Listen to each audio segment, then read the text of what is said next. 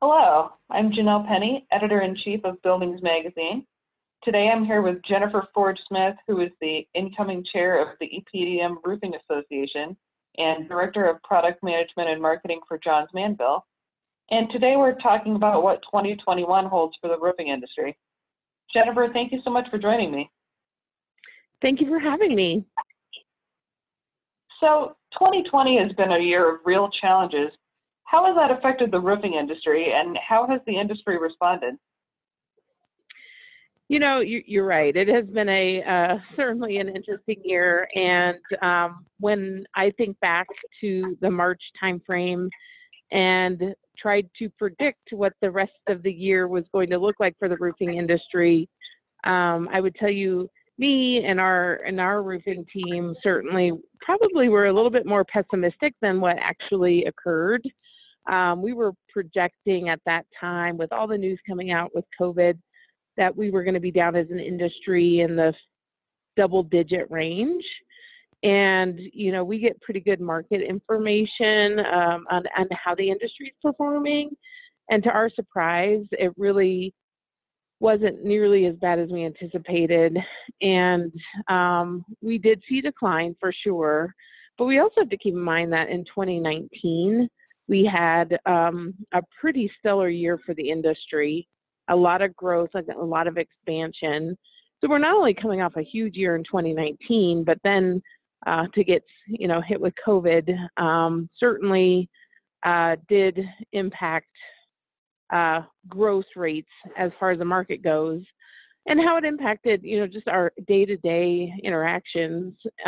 Certainly, we don't see each other face to face. It's really kind of changed the dynamic of connecting with our customers and our industry partners, that's the tough part of it, right? It's a very relationship oriented industry, and not to get out and see people face to face or go to big industry association meetings. It's tough, but ERA is all about resiliency and pushing that message. And, I really think this industry is very resilient, and they were really able to bounce back. So, second quarter was a little rough for the industry, but we really started seeing it come back, and backlogs for the contractor base are stronger than ever. More and more of our contractors are telling us 2021 is going to be a stellar year. So, I think the resilience of the types of projects our industry does, and the camaraderie around our contractor base, I think everybody really banded together to make, I guess, lemonade out of the lemons that we were dealt with in 2020. Great. Now, as I mentioned earlier, this year you're taking the reins as chair of the EPDM Roofing Association. What are your plans for this year? Is there anything you'd like to achieve? I've been with ERA for quite some time, and my goal is to just continue the momentum. The organization is always on the forefront of technology, market trends, what's changing, and they really dig in to try to understand how those changes in the market are going to impact our customers. And we have great technical knowledge as an organization. When there was a lot of adhesive and low VOC changes happening many, many years ago, ERA was the go-to place for that kind of information. They've been very active with the COVID response beginning way back in March. And so my goal is just to continue to execute on that and execute on our strategic plan, which is really surrounded about the future role of buildings in our environments, in our economy, and how we can be there to support the industry in growth. So, my goal is just to continue the momentum that my predecessors had already started and support that message around resiliency and being a resource for the industry. Great. What do you think 2021 holds for the roofing industry? So, I think we've been doing a lot of customer interviews.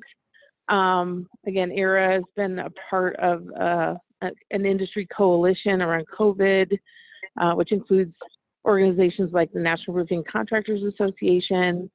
And so we've really, came together, banded together to really understand what's ahead of us and then how will we deal with it.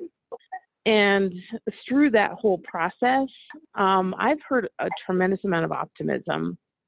Now, there's some segments of the market, maybe retail, for example, that's going to struggle, or hospitality that's not going to recover as quickly.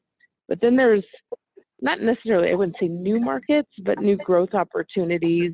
As people continue to shop online, we're seeing big distribution warehouse growth, Amazon and whatnot. So every one of my customers that I talk to have a lot of optimism. Their backlogs are strong for 2021.